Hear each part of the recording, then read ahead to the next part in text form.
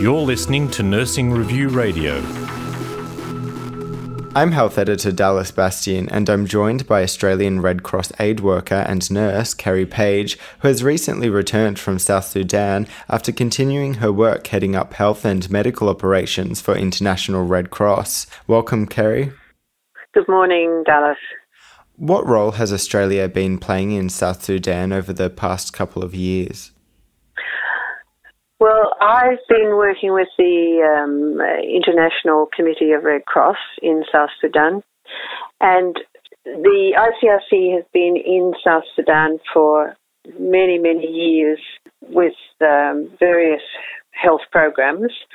After the signing of the Comprehensive Peace Agreement, health programs reduced, but with the upsurge of conflict since 2013, we've increased health programs considerably.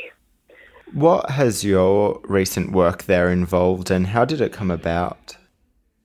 Well, it's come about because of this renewed conflict, internal conflict that has necessitated a much increased response to health, including primary health care and in particular surgical care for the many wounded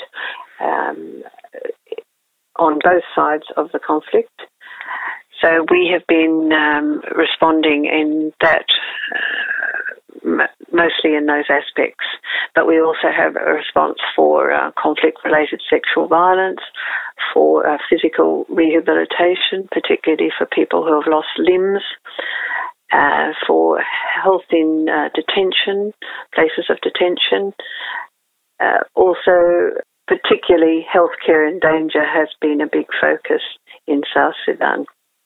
And we've had quite a big program there, which is not just doesn't include just the Red Cross, but it also is to work with the military, also with the Ministry of Health, and with other non-government organisations as well. Australian Red Cross has just co-signed a new international joint statement to protect hospitals and health workers. What protection do you hope this action offers for nurses working in conflict areas or war zones?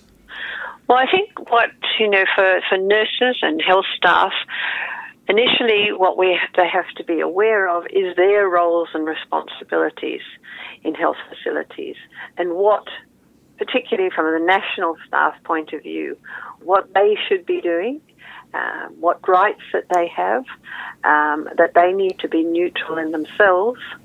So there's a role for the health staff as well to protect these units, and also to be neutral, which, when you're actually in conflict is not always so easy, because, you maybe belong to the conflict. Your family and friends are fighting, for the conflict. So, they have to realise that they have to be neutral as well. And of course, we've done a lot of work on this in South Sudan with health staff, and I can really see some positive responses to this. What are some of the experiences you've had in South Sudan that have stuck with you? Well, recently we had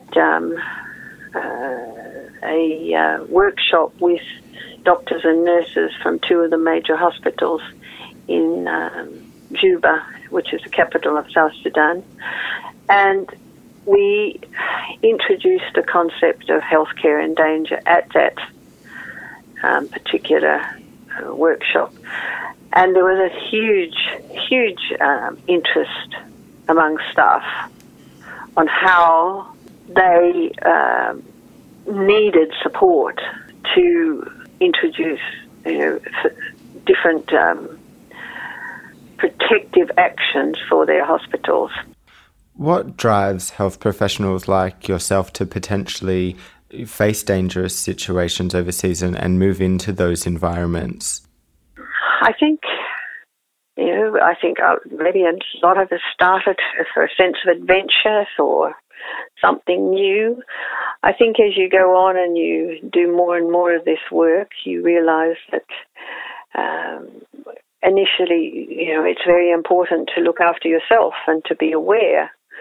So you can rely on your organisation to a certain degree to be aware of what's going on and to provide security for your work. However, there is always something that can go wrong, and one needs to be aware themselves. You as an individual needs to be aware of what is happening, what's happening in the area, and take some responsibility for protection of yourself, as well as the other people that you're working with. But why do we do it? I guess the needs are so high and there's so many people suffering that it's not something I think about to a big degree. It's something that this is what I do, and I don't think so much about the security. What other pieces of advice do you have for people who are looking to work in conflict areas? Well, I think they have to think about their own security, why they want to do it. It's not a romantic work. It's hard. You work long hours. You often live in very difficult conditions. It's not a 9-to-5 job. You have to think, that the needs of the people are great, and do you really want to do this? I mean, it's not romantic. It's not easy. You have to, I think, also keep your family involved. So for advice, I don't know. I think you really have to look at why you want to do it and make a decision. But it's not romantic work. But there's certainly a lot of people who need support.